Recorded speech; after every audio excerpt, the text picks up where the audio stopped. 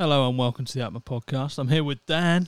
I'm told that Jordan will be with us in the next couple of minutes. He just had to nip to the shops. I don't know what for. It was obviously urgent. I didn't pry because I was just concentrating on trying to get this on semi-on time. I know we're now 4 minutes past 11, but yeah, I'll give us a bit of slack, Do you know what I mean? But yeah, the shops. Yeah, I don't know what he's gone to get. It must be pretty urgent. Maybe he just needed some sustenance. I don't know. Because an hour talking about stuff can take it out of you sometimes. But yeah, we'll be taking a trip down memory lane today, talking about some nostalgic stuff. I've got a whole host of things, like a list. I think it's like nearly 50 items that some of them just bring back such vivid memories of being at school and playing video games, that sort of stuff. But yeah, we always love taking a trip down memory lane. He's on the blower. I don't know where my phone is, and it's linked to the computer, and I was like, I knew. Nightmare. I know. Usually I just turn it off, but yeah. I don't know if that does that. Glorious Apple products. It's off now. Yeah, that's cool. But yeah, we'll be taking a trip down memory lane. But the first thing I wanted to speak about, which I might just delay a couple of minutes to wait to see if Jordan gets here, because I don't know if he's heard about it or not. Mark Zuckerberg and Elon Musk apparently have both agreed and are both willing to do a mixed martial arts UFC kind of cage fight style thing, which is just crazy to me. Would you pay to watch it? Would you honestly pay to watch it? No. Because, well, they're both the richest. They're up there. Elon's the richest man in the world, and Zuck's not far off, is he? No. So they don't need any money. I like Elon Musk. I'd like him to beat Zuckerberg. Yeah. But you're just going to watch that on the highlights anyway. Yeah. I don't. Yeah, I was chat with him, Jordan, because I don't know really why they're doing it. They're both like everyone knows who they are, don't they? Yeah. They don't need money. They're both super famous. Yeah, they definitely both don't need money. I guess the whole kind of way this has been played off is like Instagram and Facebook versus Twitter. And, and that's I mean, they both do a little bit of like martial arts and stuff. I think. Well, I've seen Zuckerberg, but I don't know how long they've been doing it for. It's just weird. Yeah. Like, I'd rather them two get in a cage with a professional MMA guy and then he just beat the fuck out of them. I'd get more. Yeah. I'd pay to see that. Yeah. Yeah. I can't. I don't know. Zuckerberg's weird anyway. He's just he's a like, you never know. Might be pleasantly surprised and it's all right, but you just could be. Just a weird character. I'd like to see him get punched. Oh, maybe actually I will pay just as hopefully Elon just fucking smashes him in the face. There's been times when I wanted to do that. Yeah, Jordan has returned. He's returned from the shops. Hello, sorry. What did you get? Milk. That was it. There you go. So I'm gonna have a cup of tea. I do apologise. That's it. But I just thought I can do this, and then I've been 4 minutes late. But 7. Sorry. Well, actually, I'm dying for a cup of tea. We started 4 minutes late, so it's all right. Don't worry about it. Ah, there we go. Cool. How is everyone? I'm good. Just very good. Enjoying hay fever. Enjoying what? Hay fever. Hay fever. Yeah, I must admit, I do suffer with it in the summer. Never suffered. I overheard you guys talking about Elon. Yes. Thingy. Elon and Zuck's fight. The thing is, though, that Mark Zuckerberg is apparently really good at jiu-jitsu. Ah, okay. Yeah, I've seen him do that. He enters in competitions and stuff, doesn't he? Yeah. Hopefully that they do stand up, and I just want to see him get punched. Oh yeah. So definitely. I mean, that is the thing. Like, if he does jiu-jitsu, fair enough, but you don't get punched in the face in jiu-jitsu. No.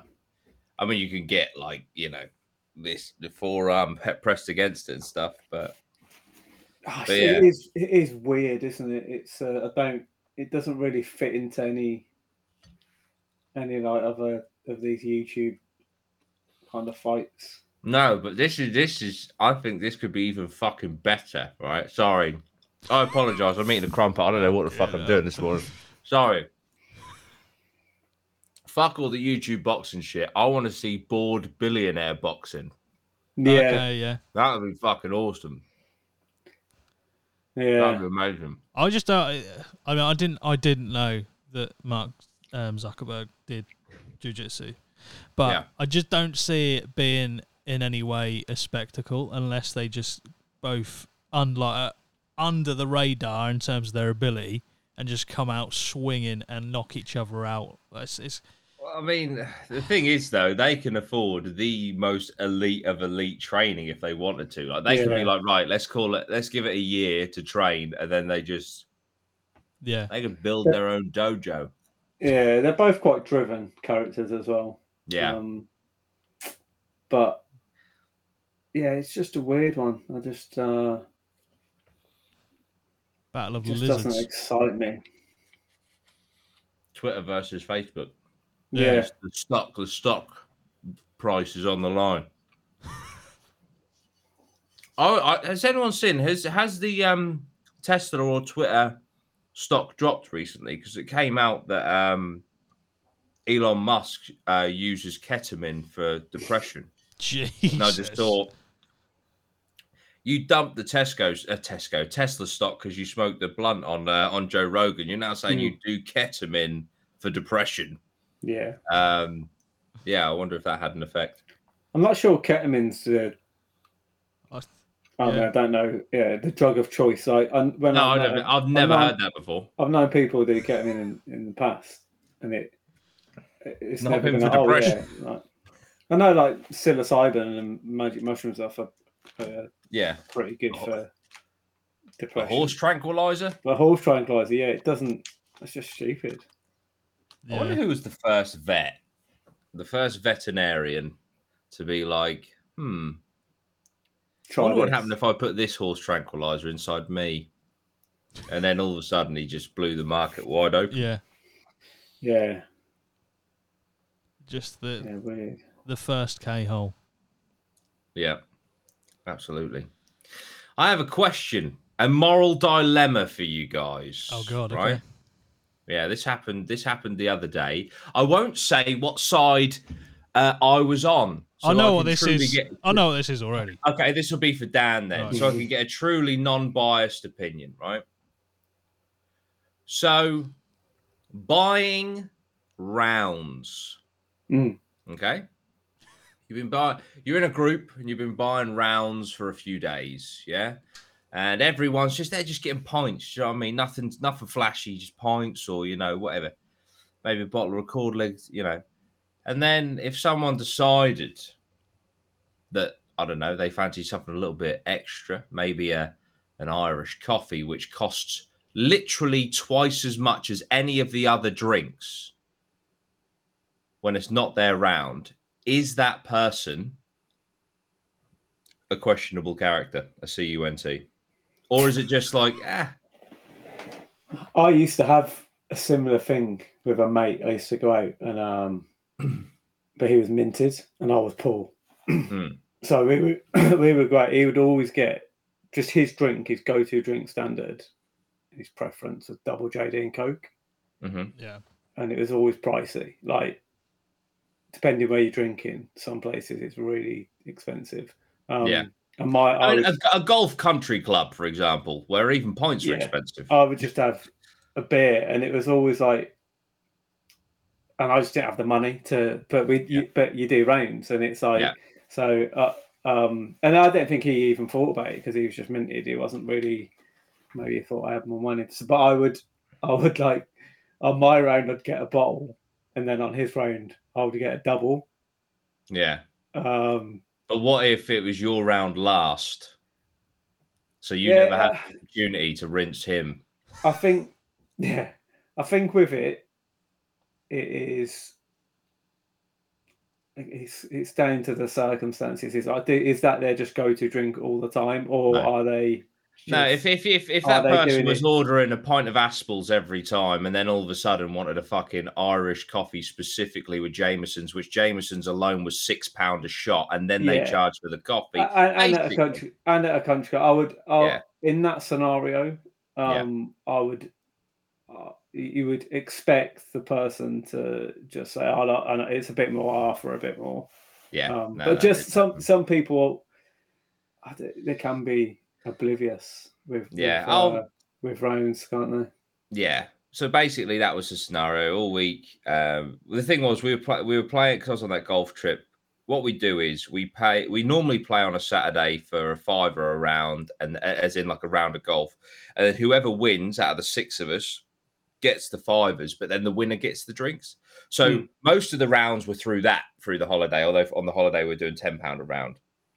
But in the evenings, we just took turns getting rounds, right? And it was my round last, and everyone had just been getting, like I say, pints of Aspels or beer or whatever.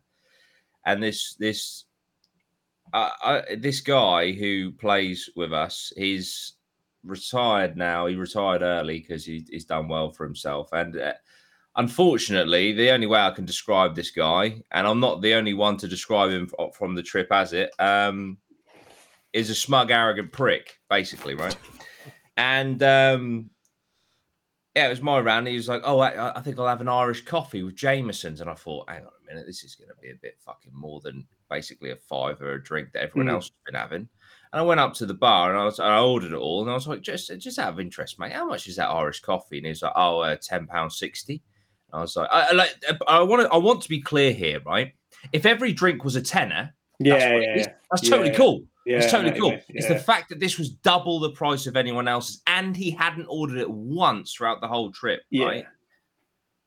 And so I took it. When I took it back to the table, I was like, there you go, name. That was a fucking tenner. That was nearly a third of the whole round. And he just laughed, and I just sort of like gave the face of you're a prick.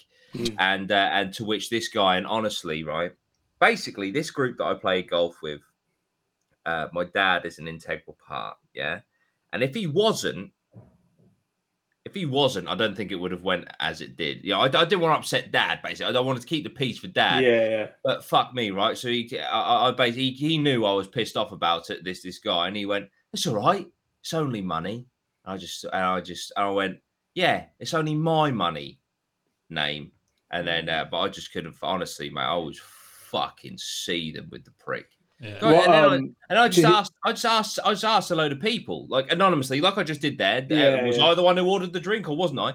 And every single person was like, "Cunt, it's rude. You don't do that on rounds. You know, you keep it. You should keep it within a price range of everyone else." I think that's a general consensus. So what you could have done to be petty, or it was the last frame, but on your end, you could have just been like, "Yeah, I'll have what's your most expensive glass of champagne." Oh no, mate, no, I've already got a plan. So basically, next time this guy wins, right, that'll be his round. Admittedly, it'll be from all the winnings and that. I'm going to order an Irish coffee with Jameson's. I'm going to sit there while everyone drinks their drinks, and then I'm going to go, "Right, we're ready to go," and I'm going to pour it out on the floor. And I'm going to go home. That's what I'm going to do. I don't give a fuck. I don't give a fuck. That's what I will do. And he might not win for weeks and weeks and weeks. I don't give a fuck. The moment that man wins, I'll order an Irish coffee. I fucking hate coffee. Don't like Jameson's either. And I'll sit there and then I'll pour it out on the floor and walk off. And then I will feel complete. There you go. Yeah, honestly, I just wanted to. I wanted to lay the guy out. I was just like, "You're an actual toss." But the problem was, it wasn't even like, if he was like, well, all right, and a fun guy and that, then I'll be like, you know what, fuck it, he's a legend, I'll do it, But it's the fact he's a smug, arrogant prick. Yeah. I wonder if he'd done it because it was you. Who knows? Yeah. Who knows? But he made an enemy that day that he didn't want to make. Mortal enemy.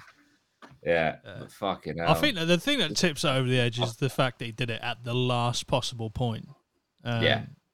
So there's no like he couldn't get him back or anything like that, you know.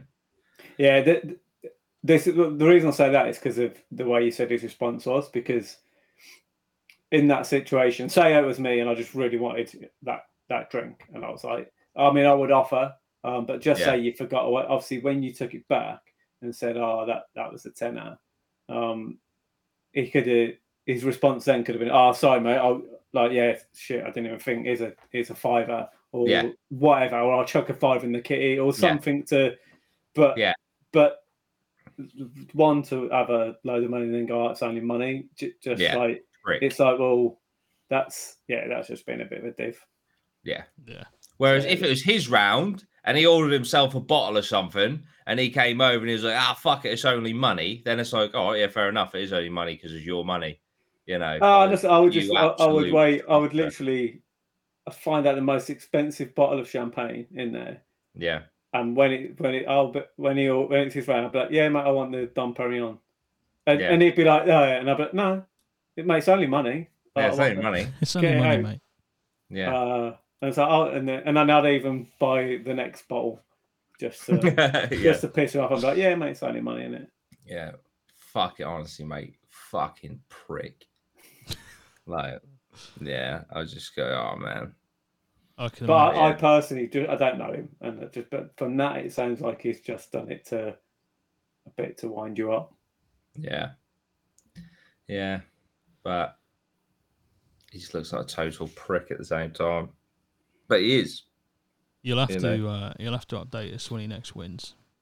Yeah, I like Jameson. I don't. Yeah, Jameson's and coffee though. That's I don't like coffee. I don't know why. Yeah, I was looked at the menu and I was like, "Fucking hell, Jameson's is £6 on its own." And I know basically, like the golf clubs, they're fucking stupid. So rounds are so expensive just because, like, say you wanted a lager shandy, they'll charge you at my golf club anyway, and the one that we went to, they'll charge you for a pint of beer and a pint of lemonade. Wow. Yeah. It's even though you have neither. What are you doing? Yeah. A pint of what the fuck are you doing? Yeah, it's mad. That is crazy. So I knew straight away. I was like, that's going to be a straight up shot of Jameson's and a straight up like black coffee for this or whatever the fuck they make a Irish coffee with. So I was just intrigued. And then lo and behold, there it was. But yeah, I'll get him. I'll fucking get him. I'll fucking get him. Clip that. You know. And like at the minute, he's better at golf than me, but not by much. And he's in his 60s, right? And like, I can assure you, I reckon it will take me about a year to get better than him. And I will take pride in mercilessly battering him every Saturday from here on out. Honestly, like, I fucking hate the guy now. And it isn't, I want to make something very clear. It's not just because of this drink. It's because of how it's been. Like, for example, me and Luke, who's my doubles partner in the summer doubles, we're through to the quarterfinals, absolutely buzzing in my first like proper big tournament. That's like trophy, name on the board, everything. We won the first round, and basically you take 60% of the lower handicap, which is mine, and then 40% of the higher handicap, which was Luke's, right? And then you work out your handicap, and then you go against your opponents, and then whoever's got a bigger handicap, they give you anyway, blah, blah, blah. Now, I'm obviously nearly 30, and I can count. Luke is 25, works in finance for Kettle Crisps, right? A big company. He knows numbers, right? We won. The first thing Alan said, because he thought that we'd done our handicap wrong, he was like, oh, well, have you done the wrong handicap? Because you might have to be disqualified, blah, blah. And then it's like, first of all, fuck off. We're celebrating. Second of all, no, we haven't, because I know how to count, and he works in fucking finance. And then about an hour later, oh, would you? I guess he said something like, "Oh, there's a first time for everything." Turns out I'm wrong, and it's just like, mate, fuck off. Just say well done and move on. Yeah. But yeah. So anyway, I hate this guy, and I intend to make the remainder of his life a misery. There you go. Yeah, but it all just capitulated. You know, I was like, is this guy as much of an arsehole as I think, or have I just got like rose tinted glass, or like the opposite of rose tinted glasses here? And then when he did that order, it was like, no, yeah, he is. He's a CUNT. Okay, that's cool. Yeah, confirmed. So there we go. it's just a bit snaky, in it. The last Mate, order. Yeah, He do it. yeah, and he doesn't fucking shut up about money. Yeah, It's just like, mate, like we get it. You worked offshore. I don't fucking care, mate. it's just You know what I mean? Like, well done. Give yourself a pat on the back. Like we play with my Uncle John, right? My Uncle John on paper, because he's got lots of assets, he's worth between 7 and 8 million. You would never know. Yeah. Right. You would never know. He's just a guy that plays golf. But then this Alan guy who I think is retired. Oh, such his name. He was just retired with about 400-500K. Just won't fucking shut up. You think he's the richest man on the planet? It's like, that's mate, usually the way, isn't it? To be fair. Don't fucking care. There we go. Ashton Mitchell says, so this guy is the new James from Pets at Home then? Yeah. That's it. But I can't escape him because I play golf on the weekends. That's it. But anyway, that's my moan over. Sorry, guys. That's all right. I need to get off my chest. It's therapeutic. But I will. I'll let you know. I'm telling you, I'm doing that Irish coffee thing. I'm fucking doing it. I know you will. That's the thing. I know you will do that. Yeah. That's funny. I fucking will. I'm telling you. Say, I'll happily buy you an expensive drink if I like you, but if you're a smug prick, fuck off. Nah. You know? Yeah. See you later. Yeah. There we go. Anyway. Right. Well, that was technically nostalgia because it happened earlier in the week. Yeah. Nostalgic. I don't know if it makes you feel nostalgic, but no, it doesn't. But we'll hopefully improve that with a look at some of these images that will, I'm sure, bring back some memories. First one. Anyone remember this screensaver? The pipes. Yes. Is it a DVD? I think it was on the computer. Like if you left the screen, if you didn't touch it like Windows 95 or something. I think so. Yeah. I don't know if it says. It's disgusting, isn't it? Yeah. I mean, it looks atrocious, but I just remember just watching it with awe. Yeah. Like, when is this? Did they all move about? Yeah. Yeah. I think if you left like a computer, like you didn't touch it for like 10, 15 minutes, it'd start doing that. Yeah. Start doing the old pipes. Yes. Mr. Blank CDs. Yeah. Oh, Ricky Martin. Mambo number 5. No scrubs. That's a very strange list. Yeah, that's a very varied. You've got like Jay-Z, Ricky Martin, Smash Mouth, Will Smith, Britney Spears. Like that is Backstreet Boys. I mean, it looks like girls writing. That is a mix and a half. That is a mix. A schizophrenic mix of songs. But, that is Backstreet Boys. Very, very, very 90s. That's mix, so 90s, isn't it? Yeah. It's no. Yeah, I think the Jay-Z one must have just been at the time. It was, that's just like a no mix, isn't it? Yeah. 99. Are they still going? Now that's what I call. Yeah, I mean, if it is, it's got to be like fucking 10 million. Yeah. Jesus. I mean, I used to make tons of just go on LimeWire. Yeah. And just make tons of CDs, like obviously blank CDs, and then rip them and then place them onto a CD. Quality. Did you need a special pen to write on that as well, or can you just use a? I know you probably needed something that was obviously permanent. Smudge off. Yeah. They've got multiple. They've got colours. Whoever this is, they've got multiple colours. So I think they're set. But yeah, that could be an alternative for then ask what I call music. It's funny, isn't it, when you get, because I remember getting a CD and it was like so much obviously better than a tape.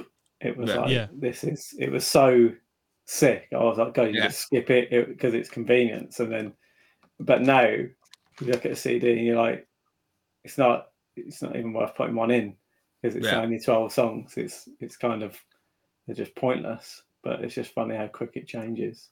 Yeah, it was. I just remember when it's so advanced, and then And then I remember getting a USB MP4 and putting like 30 songs on it, and I was like, shit, man, you're not going to beat this.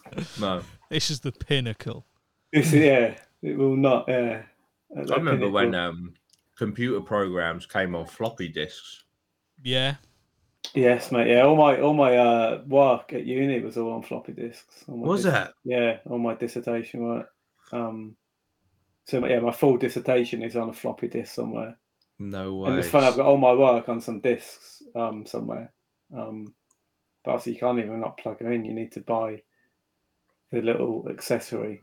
Yeah. Because like the old laptops, well, not laptops really. It was the old big unit you put your disc in. Yeah. But even a disc at uni, I thought, God, this is like this is mental. Game changer. Yeah. This is like, this will never be beaten. Yeah, ever. You don't get But when I like, again, it's nostalgia, so it fits. But when I first joined the army, you had this so this was before computers. You had this, I can't remember what it's called, but it's like big old machine. It's got like a magnifying glass and a light on the top, and it's almost, you get these slides and you put them in, and it like magnifies it up, and so all the books were on these slides, and it was like you get your slide. It was like so ancient. It'd take you ages to like find it. I don't really know the purpose of it, really. I guess it's for space. You could have small one. But you have these boxes of these slides and going through. It was just, it was awful.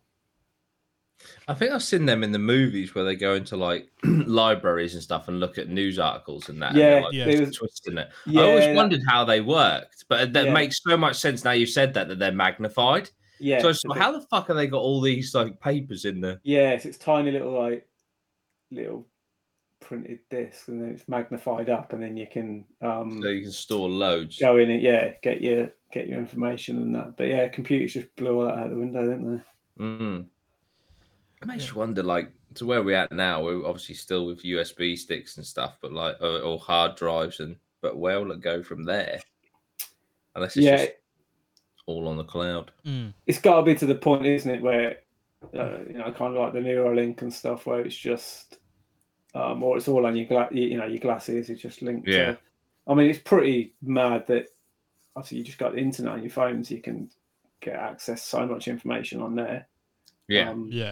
But yeah, the only going forward, really, the only is to take the phone away. Yeah. Have it on your glasses or even for a Neuralink or whatever. Yeah. Crazy. These are still do it, HMV. I was going to say, I did have memories of HMV just going through band posters and stuff and game posters. Yeah, that was cool. WH Smith used to have them. I mean, that shouldn't really fade away, should it? That should still be about, but you hardly see it. Yeah, the only place I can think of is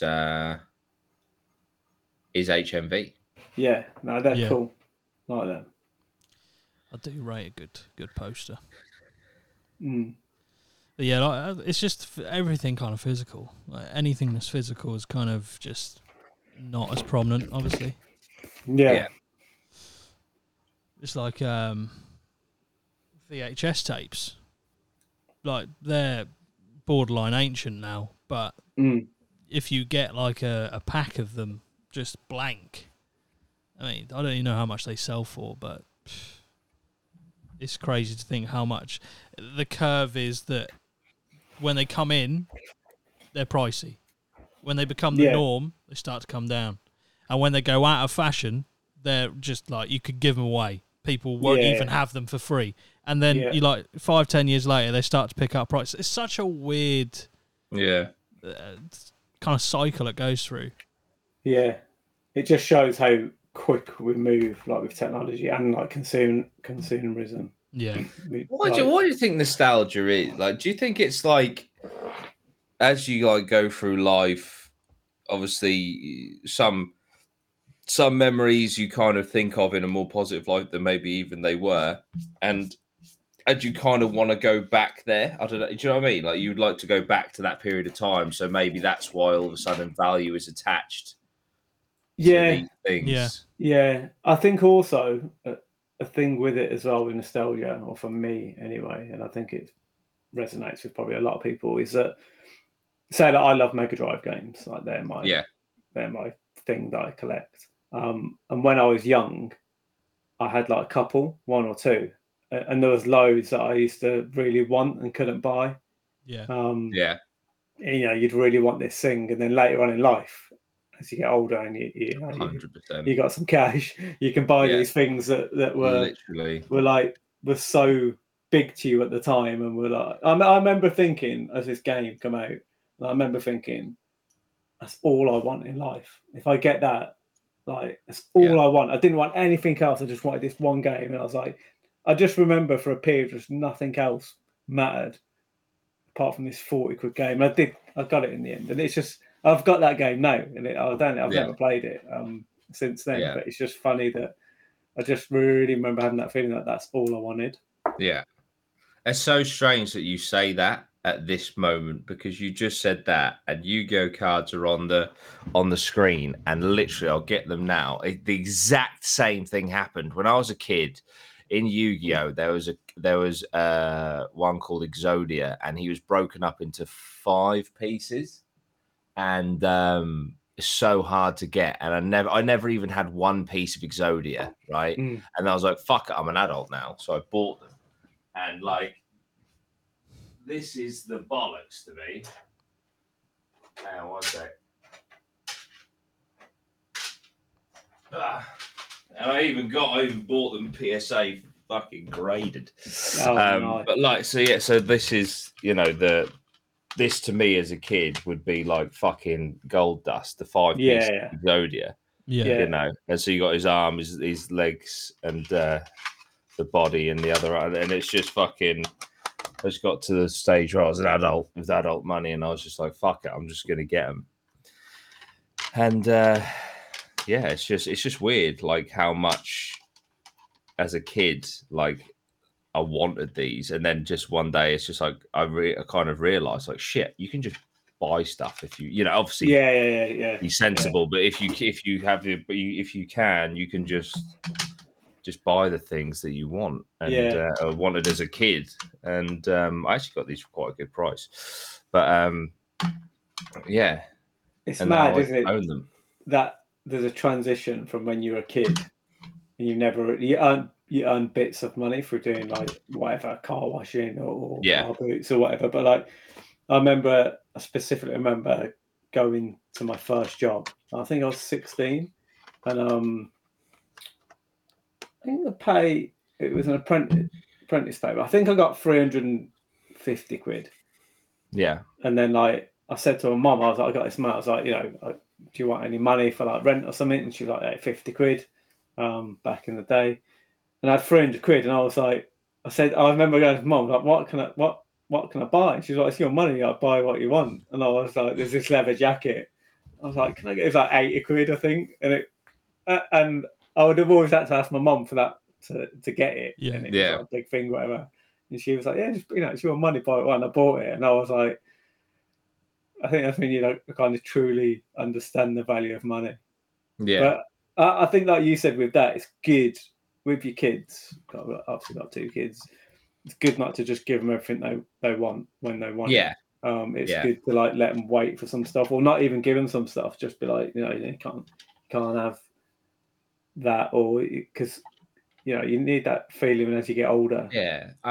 I feel. Do you know what? At the time, obviously, I wished it was.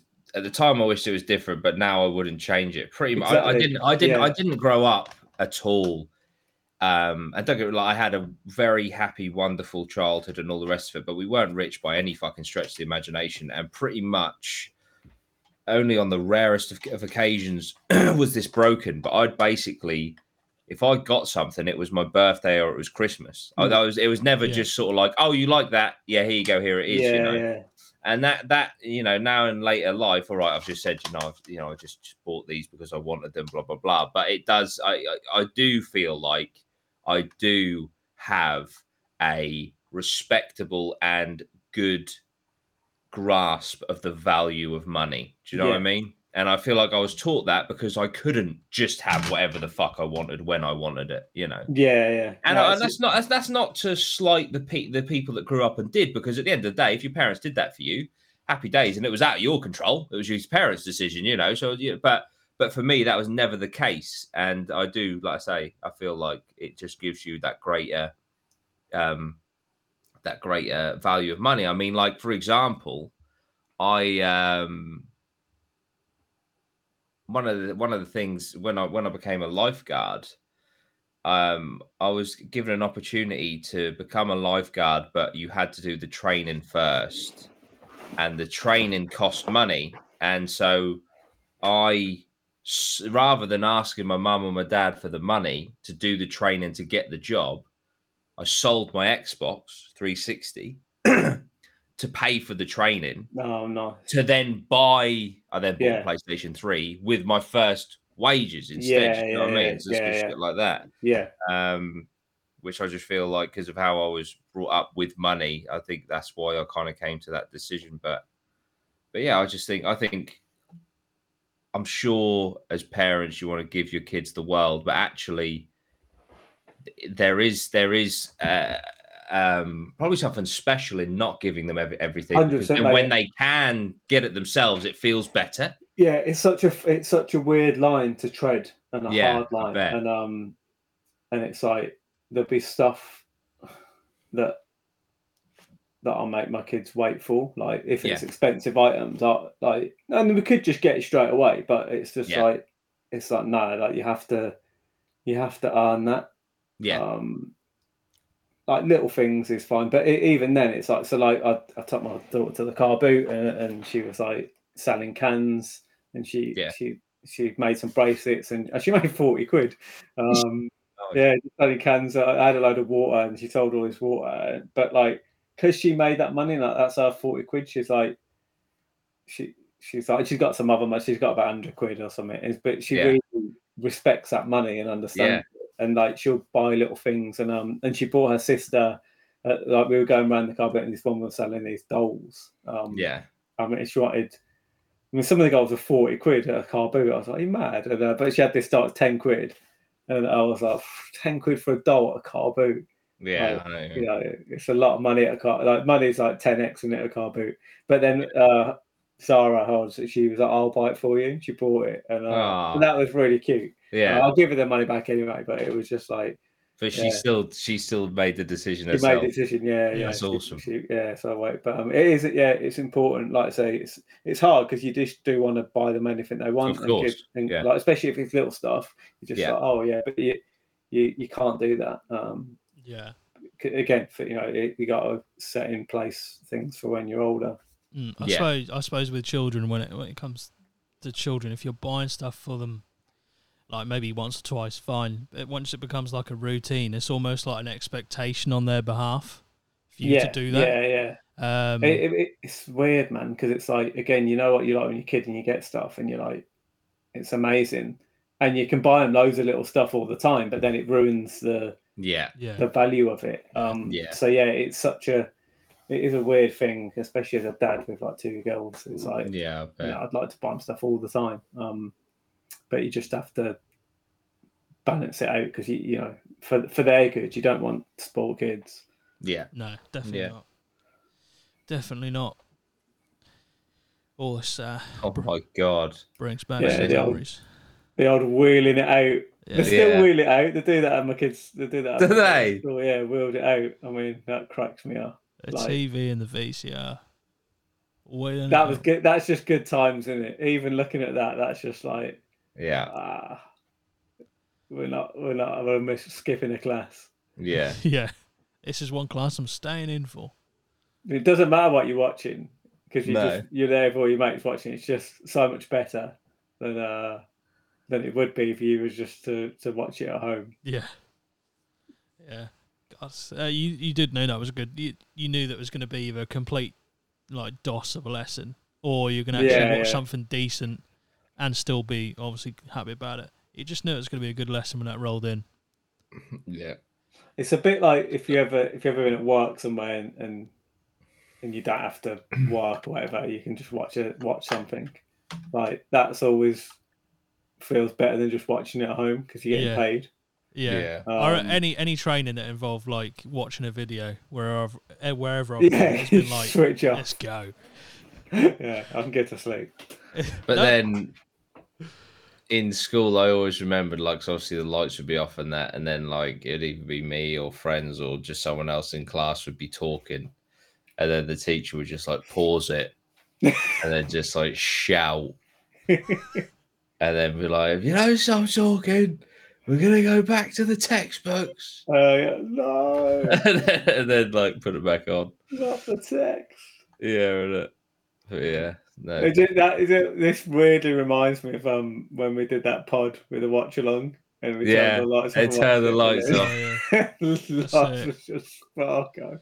Yeah. Oh, that's so to be funny. honest, I mean, it weren't a slight against David Attenborough, but there would have been times where I've done that easily in lessons and in probably training at work. They'd just be like, so this is a safety critical video you're about to watch. Make sure to pay attention. Yeah. I was like, yeah. I mean, I'll never forget. I had to sit through. I tried to get out of it. There, and none of it. At Pets at Home, I had to sit through a fucking like how to lift stuff safely. Oh, mate. And I was like, James, because it was James. I was like, James, I've just spent the last 4 years as a personal trainer. I have one of the things that was part of my degree was literally advanced lifting techniques in the like. I know how to lift a box. Can we skip this next half an hour? No, you have to watch it. I have to tick it off. It's like, great, awesome, quality. I hate you. I remember when I was training to be a signaller for Network Rail. Bearing in mind I'd already worked for Network Rail for like 2-3 months at this point, working on a crossing, right? The first thing that we had to do as a group was learn how to lift a box.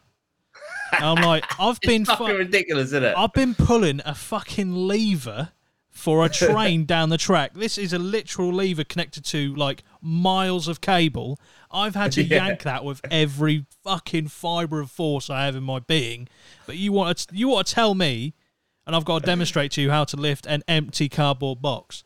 It's like, what is that? What are we doing here? What is going on? But I saw this. I don't even see it. B&Q. B&Q notice. Can you see that? It says there's on the handle of each trolley, there are guidelines to say, not how to push a trolley. Yeah. It's funny. I shared it. It must have been chaos before they put this up.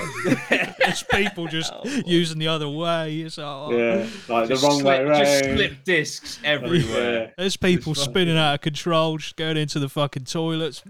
There's people on the floor just being hit. It's just like last Wednesday, 4 paraplegics. What's the in one shift? They're just a bloke carrying it around, just acting like it's a basket. When did that become a need? That I know. That someone was sat down and go, you know what we got to do? That's just someone trying to keep their job, in it. Yeah. Yes. Fucking hell! And they would have had to have replaced every single trolley handle at the very least. Yeah. To put the guidelines on. What a fucking waste of money. Yeah. Awful. The amount they of probably money. invested millions into that instead of giving their staff a pay rise. Yeah. And just what type of world have we come to when? I know. Like, just shouldn't even be allowed out your house, should you? If you. Nah.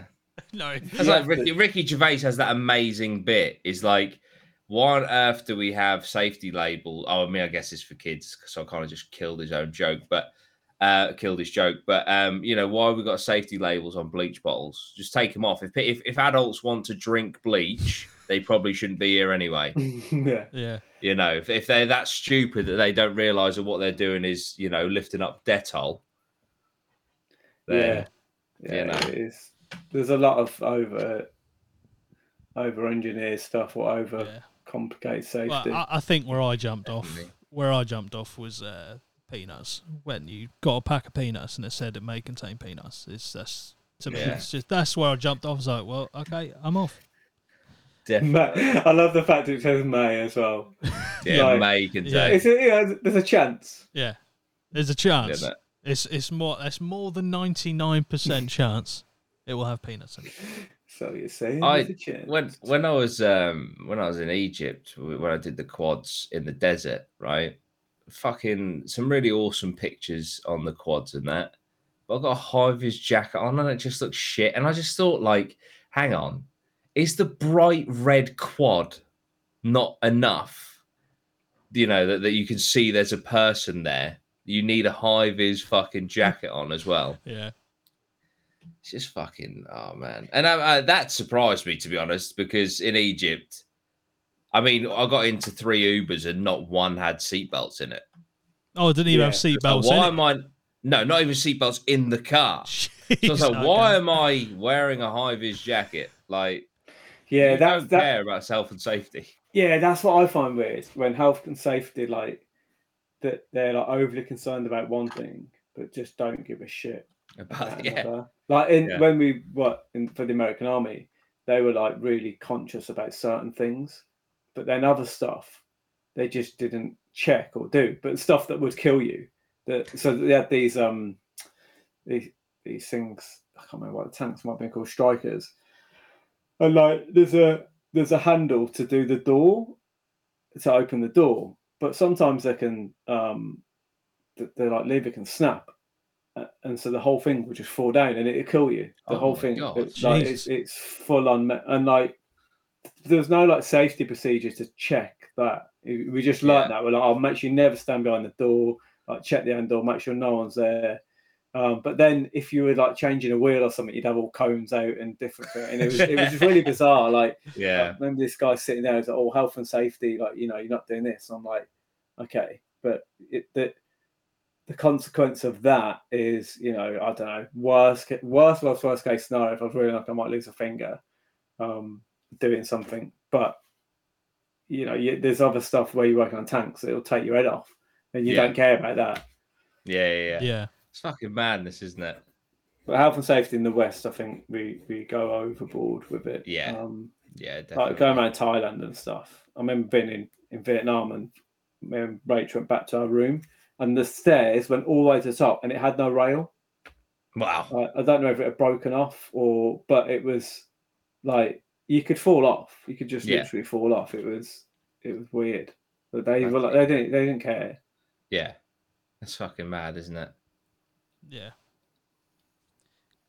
We do love health and safety rules. My dad works in construction and he says, you know, he gets it, but fucking hell, like the red tape is just insane. But he said, like, you know, if you're working on a day, it's like fucking 30, 32 degrees. You know, back in the day, you just have your shirt off. Do you know what I mean? And but now you got to have your fucking, you know, your overalls on, your fucking high vis, like everything.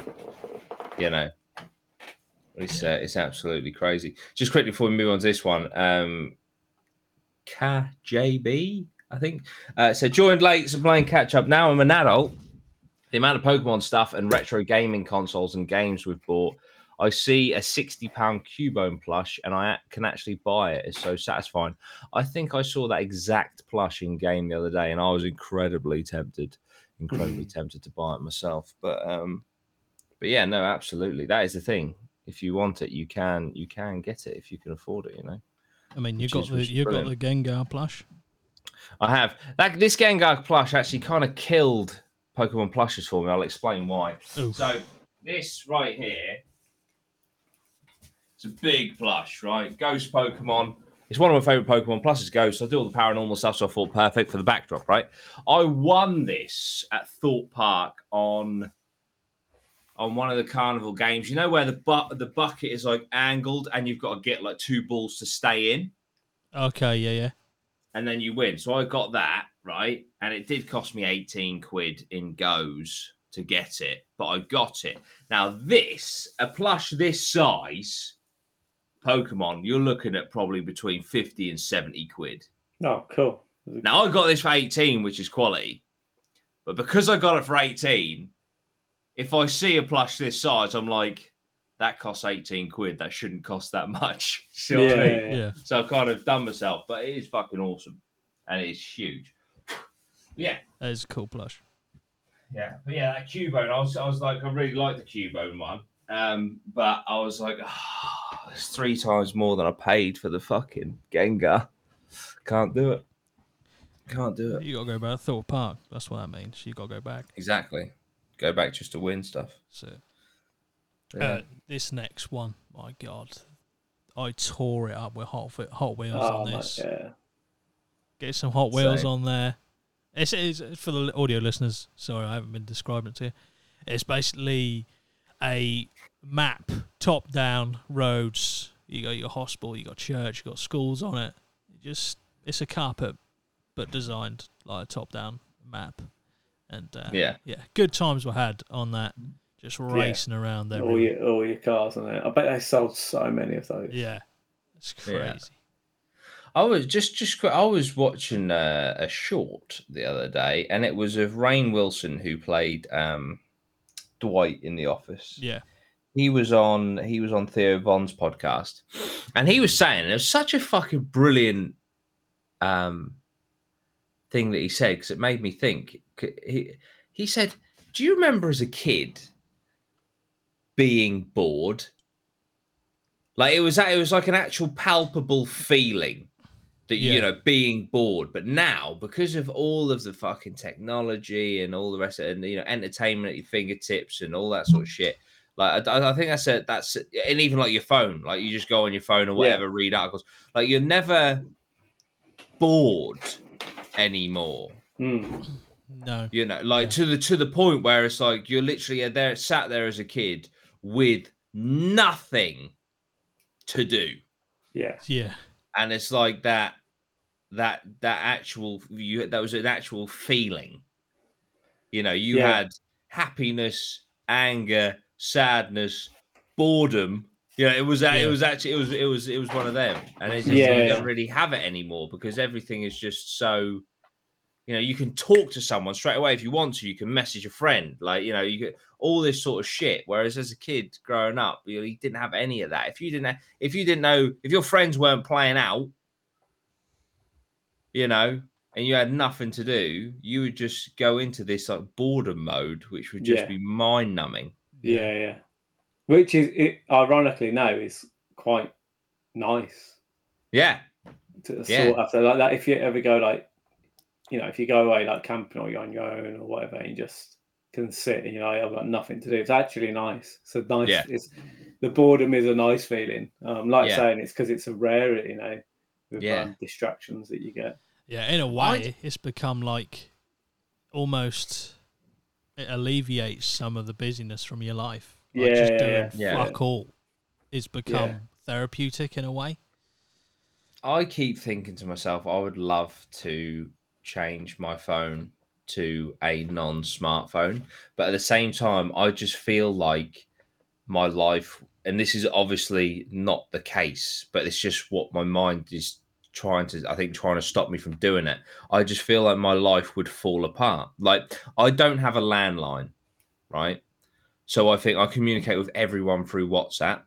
Don't text people, or I only really call like my mum and my dad.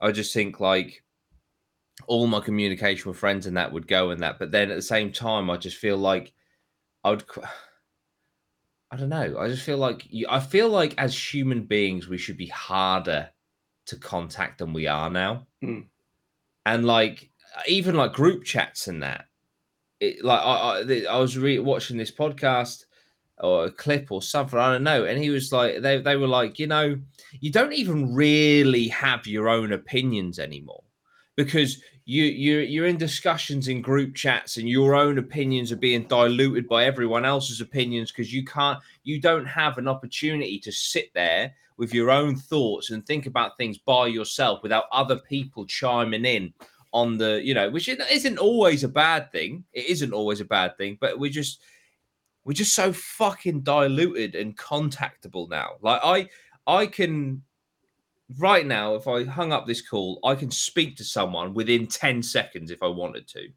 Yeah. And it's just like, you're never really left to your own devices anymore.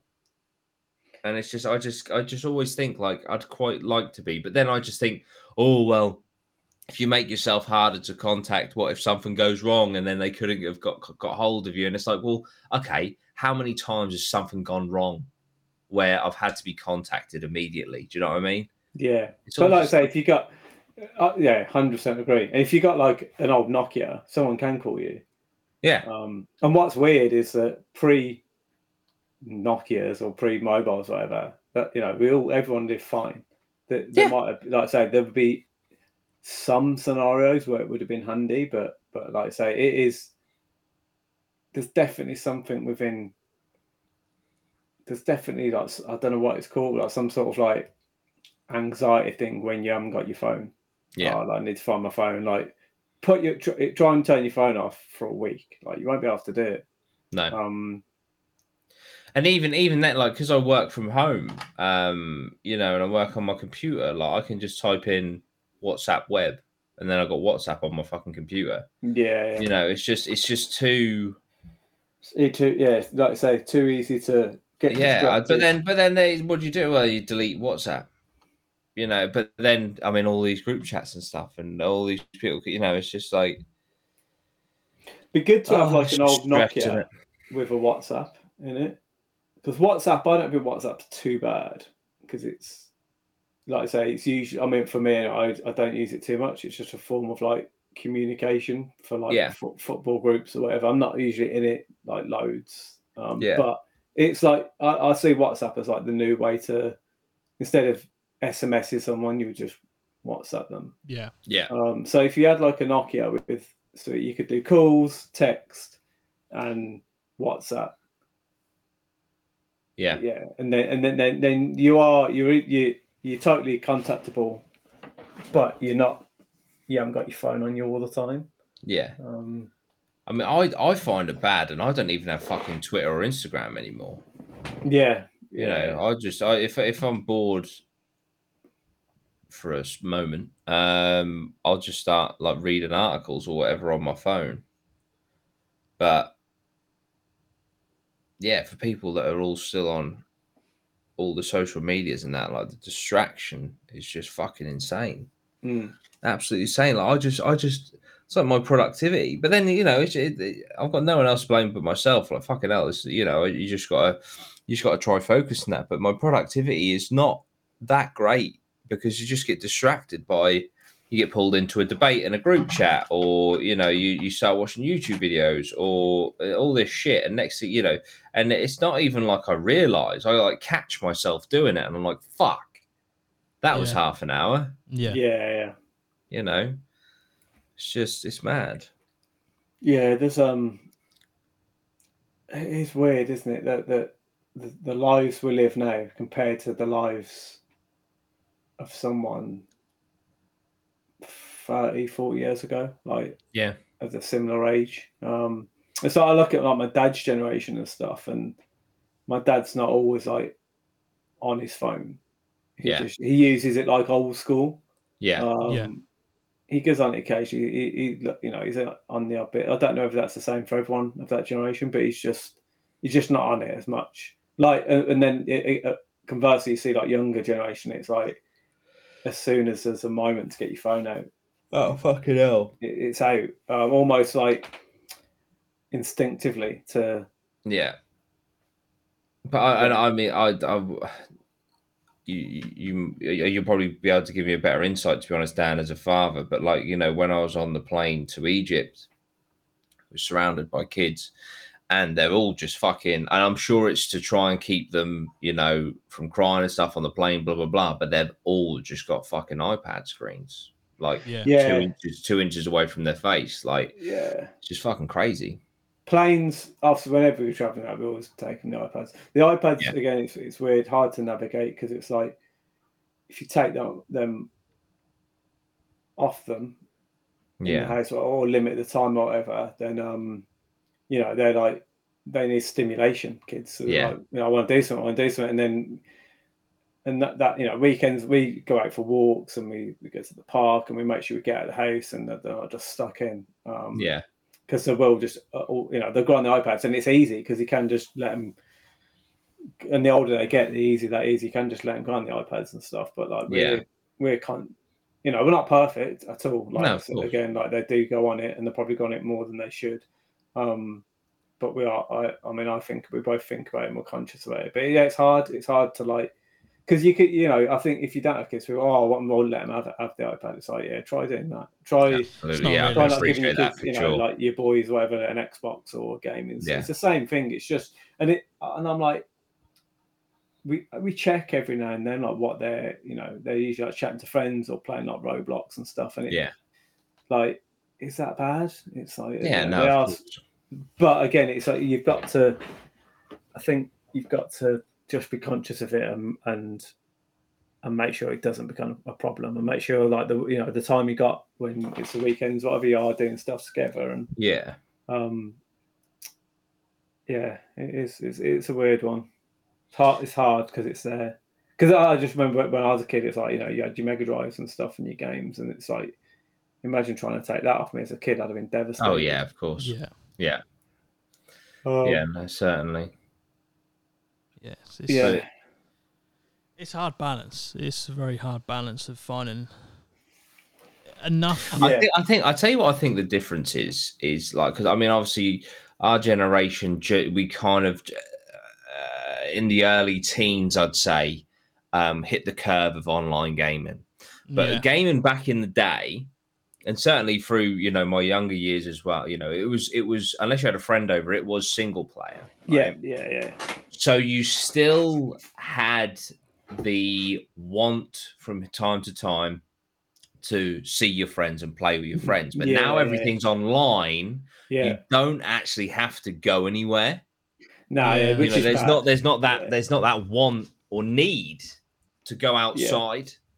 Yeah, and I think that's where, because I'd be a fucking hypocrite to say anything negative about gaming. I love gaming. I'm nearly 30. I still game. Not an issue. But I think that is the difference. You don't see in kids, being a kid. You know, you don't see kids outside anymore, like in groups. Yeah, strange, isn't it?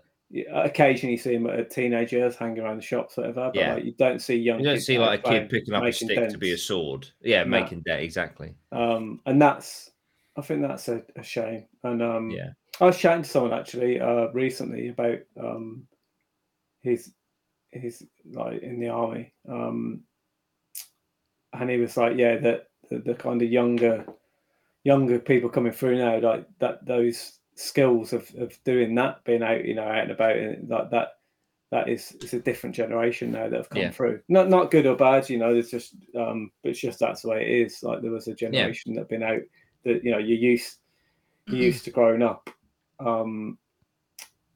And just being outside all the time and just making dens and all that sort of stuff. He says, it's more like gaming. No. Yeah.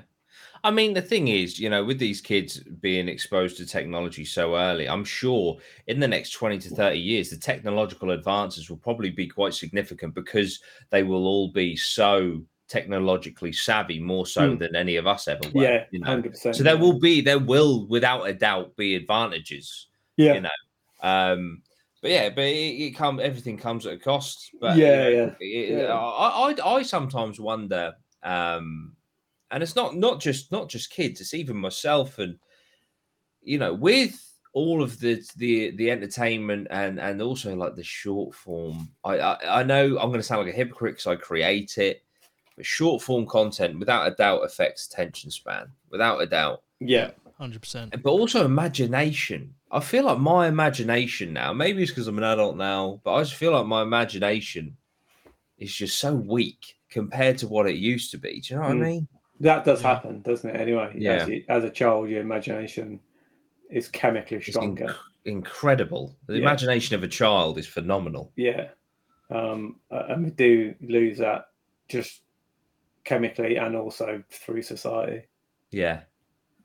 I was thinking about this the other day as well. I was wondering, like, I don't know about you guys, but we said about when we went camping and stuff, so I guess it kind of rings true. But obviously, if you grow up playing outside, not with friends and stuff, and going out into like nature, like I yearn to do that, to go out into like nature and stuff, and obviously that's evident from like socials. That it's very popular. Loads of people go out do walking and stuff. And I was thinking I wonder if that comes with age, or again whether it's like a nostalgia thing where, you know, you did it as a kid, you're kind of going back to it. I wonder if the generation now coming through, if they don't experience that, and they're saying they're getting all that short term, I wonder if later on in life they'll want to do that, or they'll just want to be stimulus in another way.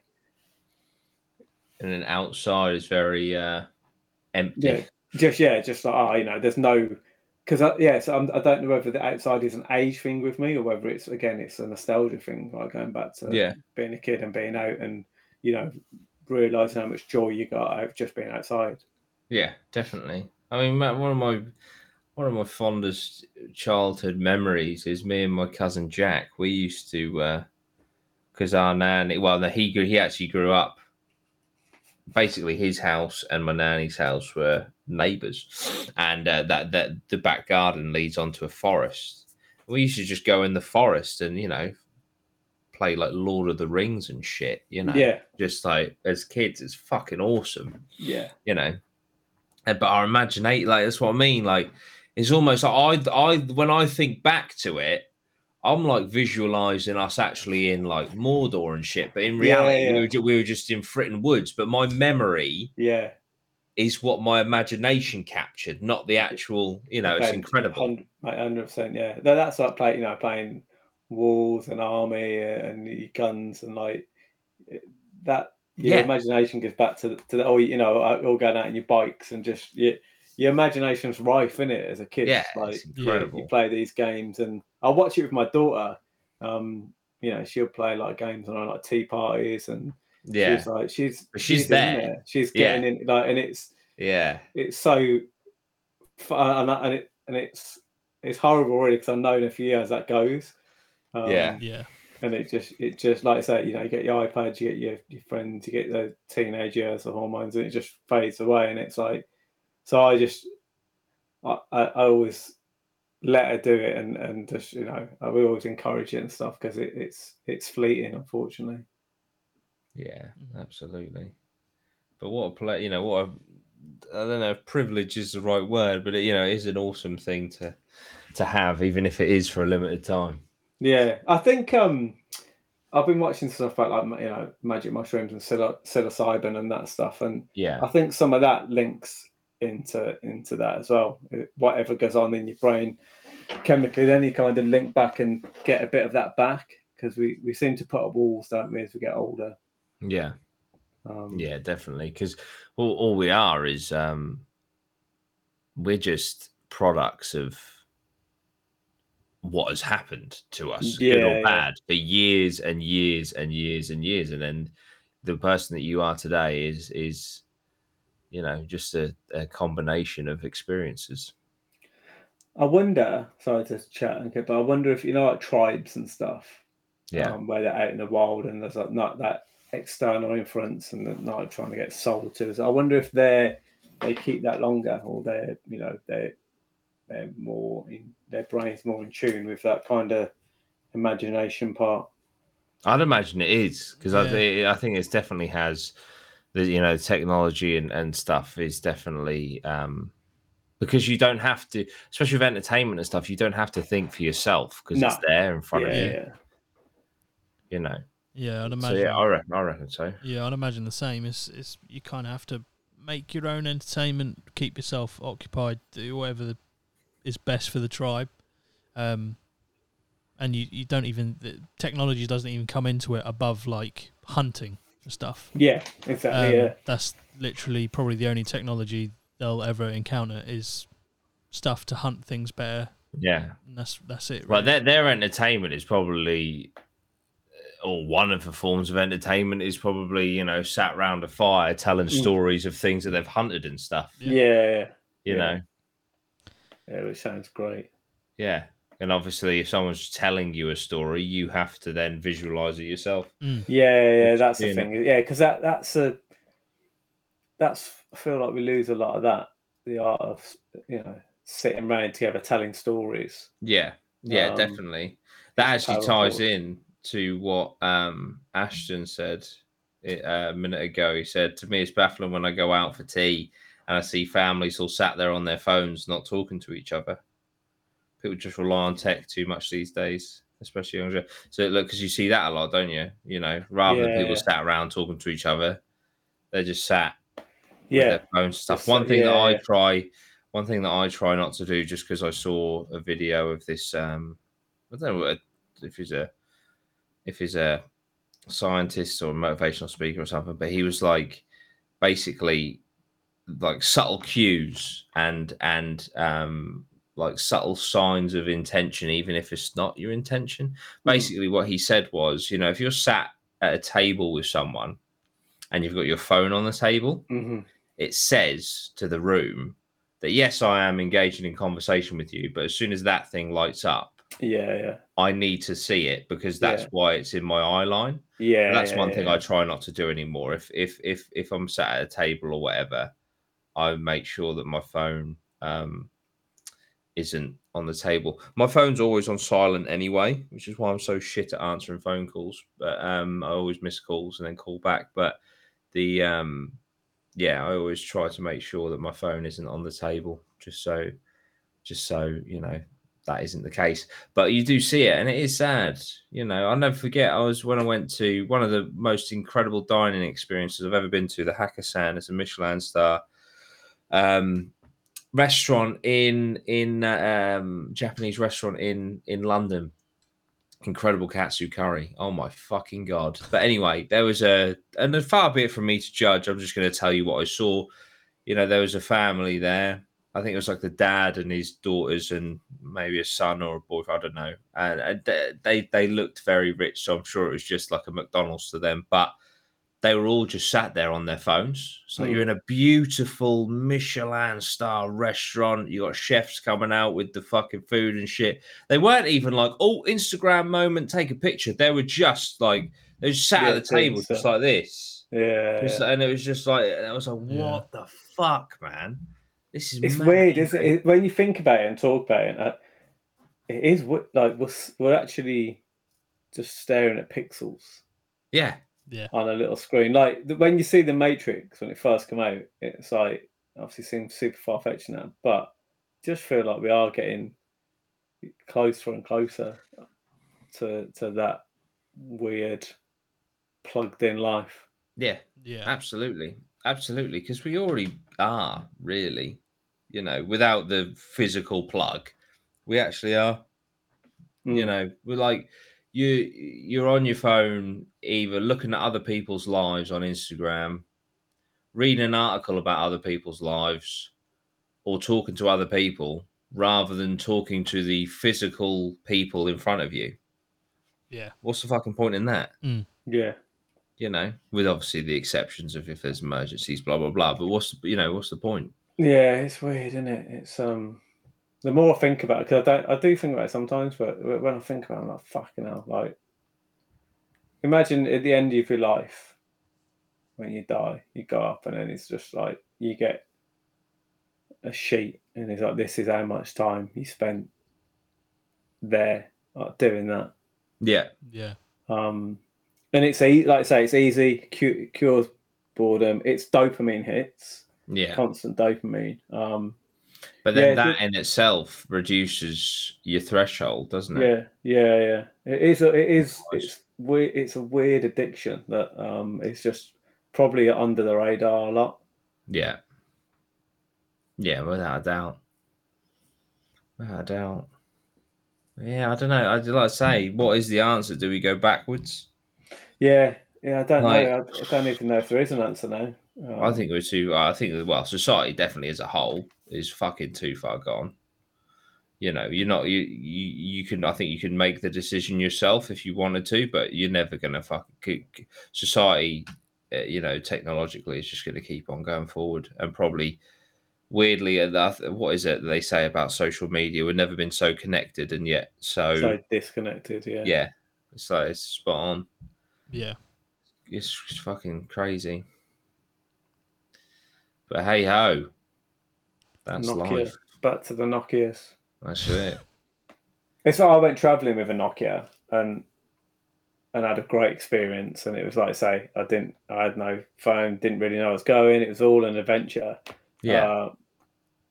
And I wonder now how different that would be with a phone, and you're looking at the booking on the hostels, and you know exactly where you're going, and say you're on Instagram, and it would just be such a different experience, and one that I'm thankful that I did it that way. Not it just that was not a choice. I just it's all I could afford was a Nokia.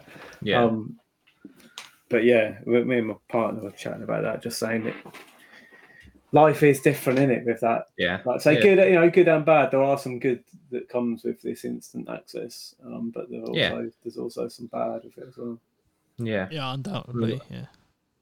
My girlfriend's dad, he went traveling a lot in his 20s, so I'm guessing that would be the 80s. Yeah. And he always tells me stories and that, and he was like, there was not even a fucking mobile. Like he'd be like, he'd check in with his mum like maybe every 3 months. So he'd find a fucking payphone or something, after being in the Amazon or some shit. Yeah. Just fucking completely different. Yeah. No, it's brilliant. Yeah. Yeah. That was I didn't even have as soon as I got to Australia, I had an Australian SIM, so I couldn't even call home. It was way too expensive. So I would check in through Facebook every couple of months, like upload where I've been, and like I say, my mum and dad just didn't even know what country I was in. But there's a beauty to that for both sides. Obviously, it's not, it's not great. You can have that worry factor in that, but also it's that adventure side. Yeah, without a doubt. Should we do some questions before we go? Because I know Liam's asked a question for you specifically, Dan, to do with the army. Oh, right, cool. What's he saying?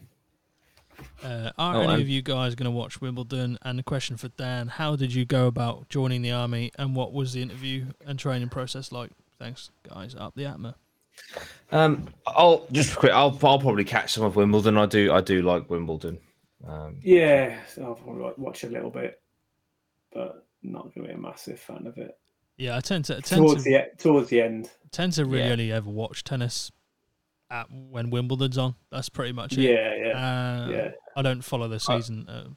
I liked it a lot when Murray was in his prime, because I liked Murray a lot. Yeah. But obviously he's kind of past it now. Yeah.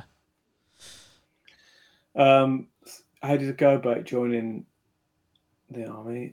I just went to a local recruitment centre, which I think you can go to now. Obviously, this was a long time ago, 20 odd years ago. And at that time, you're careful what you pick. I've probably changed now, but I remember at the time I almost signed up to the Princess of Wales Royal Regiment, which is like infantry, and I went down for my selection, and I had my section training booked in for that, and then luckily I changed, and I ended up going Breamy. But I found out later down the line, I don't think this is the case anymore, but they used to get bonuses, like the more people they could get to join their regiment, they get referrals, some sort of referral bonus, which I think was just a short period of time when they did that. So careful what they advise. It's probably really easy to do all your research online. Interview was, they did a thing called a barb test, which was like a computer test.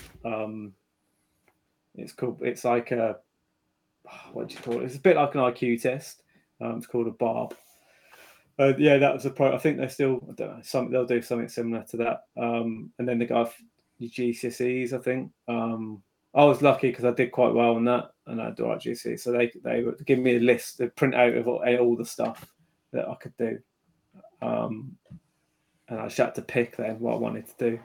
But I didn't really know. I mean, the reason I chose mechanic was the guy showed me the cover, and it was a guy working on a tank engine in Cyprus. And I was like, all I wanted to do was travel. And I was like, if I do this, will I get to Cyprus? He's like, yeah, 100%. And then I was like, cool, sign me out. He had no clue where I'd go or what I'd go. 100%. Did you ever I did actually go to Cyprus. Oh, nice. I went there diving and not as a mechanic. Oh dear. So it was, the training was good. It's, I guess it's a bit of a shock from going from what you're doing to so that, but yeah, I quite enjoyed it, and it sorted me out because I was a mess at like 17. Yeah. So I'm so thankful for it. Yeah, like it was good. Like a few bad bits, but nothing major. I think it's just a really good stepping stone for anyone. Like I'm so happy with the time I did in it. 5 years was enough for me. Like I wanted to go and start again. I don't know what it's like now. I've got a few friends who are in the army now. Obviously, everything changes. They're all a lot older, so yeah, your mind changes. I think as you get older. Mm-hmm. In the there's always back in my day kind of thing, and it's just like everything. I think no matter what you do or what industry you're in, like you're like back in the good old days, 20 years ago. But yeah, it always helped me out. I'm always thankful for it, and I enjoyed my time in it, and it's a good thing to kind of look back. I'd recommend it to anyone, to be honest.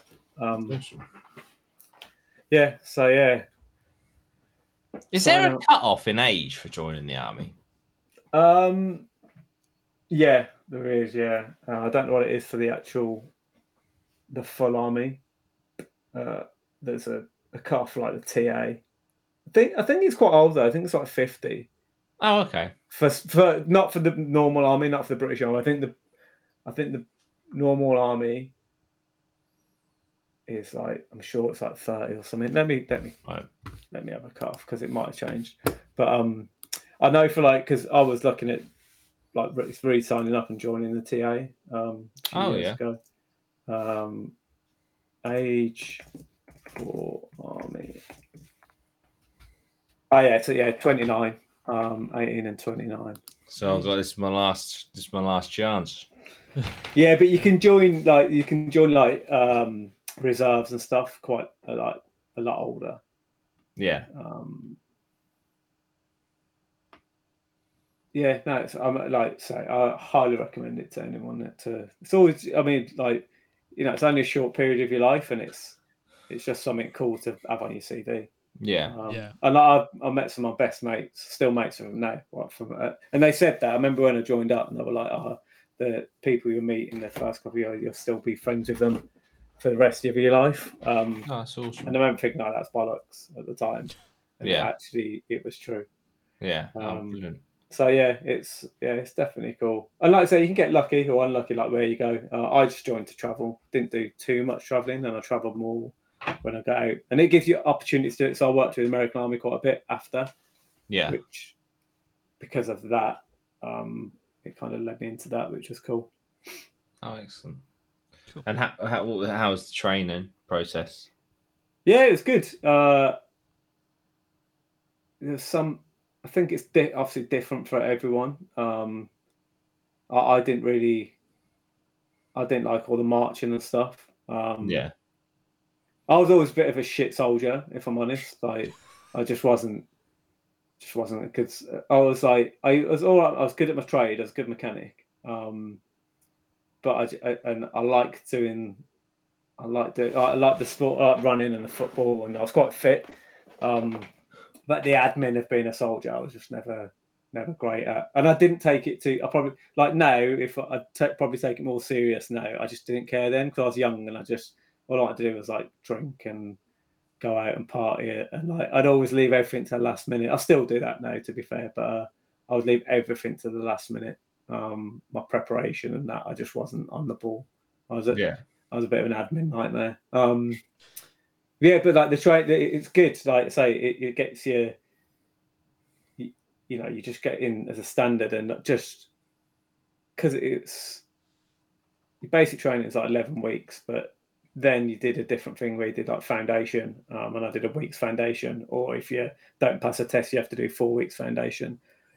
And you just see the difference. Like everyone gets fitter, just everyone. You just get your 11 weeks of like eating right, getting up at 5, like you just see the improvement of everyone. Your self-confidence as well. Like I was shy before I went in. Like I didn't talk too much, and you just get an air of self-confidence about it because you constantly go through like little tests, and you see the progression in people. And I think that generally through the army, like I only did 5 years. It was not a long time, really, for like people do like that. My mate's just done his 22 years. Wow. But you're always like progressing as a person through it. And there is lots of opportunities if you take it. You just got to seek it out, I think. Again, I don't know about nowadays because it might change slightly different, but I guess it's just like normal life. Like if you want to seek out the opportunities, they are there. But yeah, it's good. It's it's a good stepping stone. Cool. Excellent. So yeah, do it. We'll do. There you go, Liam. Ashton Mitchell's got a question. Yes, it's a complete tone shift, but do you guys happen to have any tips? As I've got a charity boxing fight in 2 weeks, and I'm very nervous about it. Oh, fair play. Your opponent will be nervous as well, so don't worry about that. That's natural. I mean, it's a charity boxing fight, so enjoy it. If when you're in there, enjoy it. Yeah, if you can, it's spark him out. I wonder how much like sparring and stuff is done in pre-training. That'll probably have an effect. Yeah, he'll be nervous as well. And you're in head guards and stuff, ain't you? Anyway, so it's. Yeah, I don't think it's. If you're afraid about taking serious damage, I personally, again, I've never had a charity boxing match, let alone any boxing match, but I'd imagine they're probably not putting you against some absolute jacked up fiend who is a pro boxer. So they're going to be, I'd assume, similar level to yourself. Yeah, if it's... and also, isn't it in charity matches the stoppage is a lot softer, isn't it? I think so. Yeah, if it's white collar, they just match you up with someone similar ability, or even someone you've been like training with and sparring with. Yeah. I've thought about it myself, doing a charity boxing match. It says, Ashton, we've done 6 weeks training already, so I've got a good grasp of it, but I've taken some heavy hits and shrugged them off. Well, there you go. Yeah, it'd be the fine, thing is, obviously you don't want to spar too much as you get closer to the event, and I know that obviously sparring, you should be, sparring at like 40%, blah, blah, blah. But chances are the people you're sparring with probably hit as hard as the person you're going to fight. So, move around, gas him out, go for the kill in round 3. That's it. If you just think about afterwards, you'll be like elated afterwards. Yeah. And also, win or lose, it's charity, which is awesome. So, and you've just put yourself. We should do a big APMA one against someone. Or have a round robin between the three of us. Just a big pool. Just like that. Oh, if you reckon you get it done in 30 seconds, Ashton, go for it. If you believe in yourself, but if not, gas him out. Yeah, that is my. I watched Hafthor Bjornsson versus Eddie Hall. Oh yeah. So I just happened to be in Dubai at the time. I was like, oh, I'll have a look at tickets, and it was a tenner, and I was like, okay, oh, sick. And then I got there, it's a tenner, and then I got there. It was like 2 a.m. our time. I think it was like 11 o'clock. It was perfect. It was literally on the last night. I'd finished all of the summit stuff. I actually left an after party a little bit early, but I thought, fuck it, I'll go watch the boxing at a tennis stadium in Dubai. And I got there, and I was like, "You all right, mate?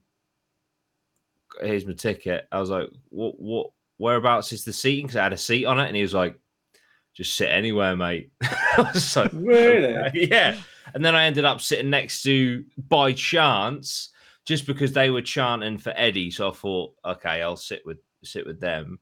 By chance, it was the fucking Team GB Paralympics team. Oh, really? Coach, yeah. So it's like the girls, a shot putter. There was a few of them there, and it was just awesome. And then it was just weird because me and Lozzie went to school. Went to college. I went to school with Sophie McKenna, who's Team GB shot putter. And so I was like, oh, no, well, I went to see them. They were like, oh, my God, we know Sophie, we travel, blah, blah, blah. So, yeah, it was really cool. But anyway, yeah, I watched that. And the point I'm getting at is Eddie came out way too hard in the first round, gassed himself out and was fucked. And then Hafthor Bjornsson just picked him off for the remainder of the fight. So maybe throw 1 or 2 haymakers just to see if you can get it done. But don't go hell for leather in the first round for the entirety because you will fuck yourself. Gas out, yeah. Yeah, don't gas out. Just think about, think about your stamina. Keep moving. Move lightly. Gas him out. And then you just go in for the kill. That's what I would do. I would look to gas my opponent out.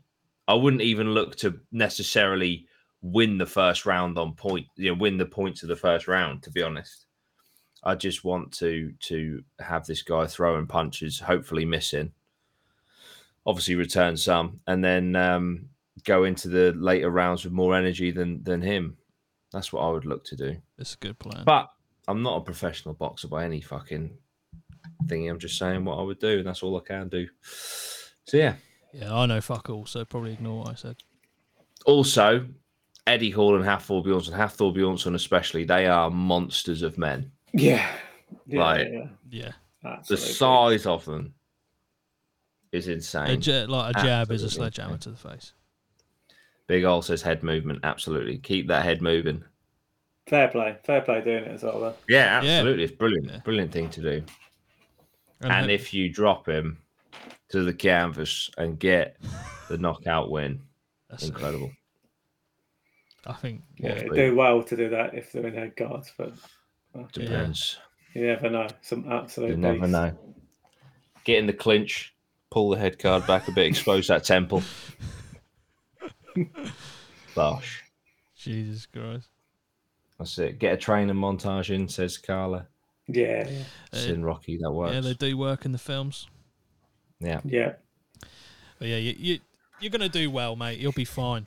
And like I say, it's for charity, so you're a champion already, Yeah. Well, we've taken a trip down memory lane. We discussed, society as a whole, as we normally try and cover all sort of subjects on this podcast. But I hope everyone enjoyed it. I enjoyed going down memory lane. Always do with nostalgia ones. I think we all like them, don't we? So, yeah. I just will, before we leave, I will just quickly plug the fact that you can, if you want to, there is a subscribe button, or a channel membership button, rather. You can press $4.99. You get access to extra episodes that I do. At the moment, I'm doing an episode every 2 weeks. And also, I'm doing a current playthrough of Prey, the video game. Very good. Oh, cool. Very good survival horror game. It's a lot. It surprised me how good it was, considering how little I know about it going into it. But yeah, I'm enjoying it. Part 4 should be coming up either today or tomorrow. But yes, that's $4.99 if you want to do that. If not, just carry on watching these and enjoying the episodes. But we will see you in the next one. Up the APMA. See you later. Bye-bye. See you later. Bye-bye.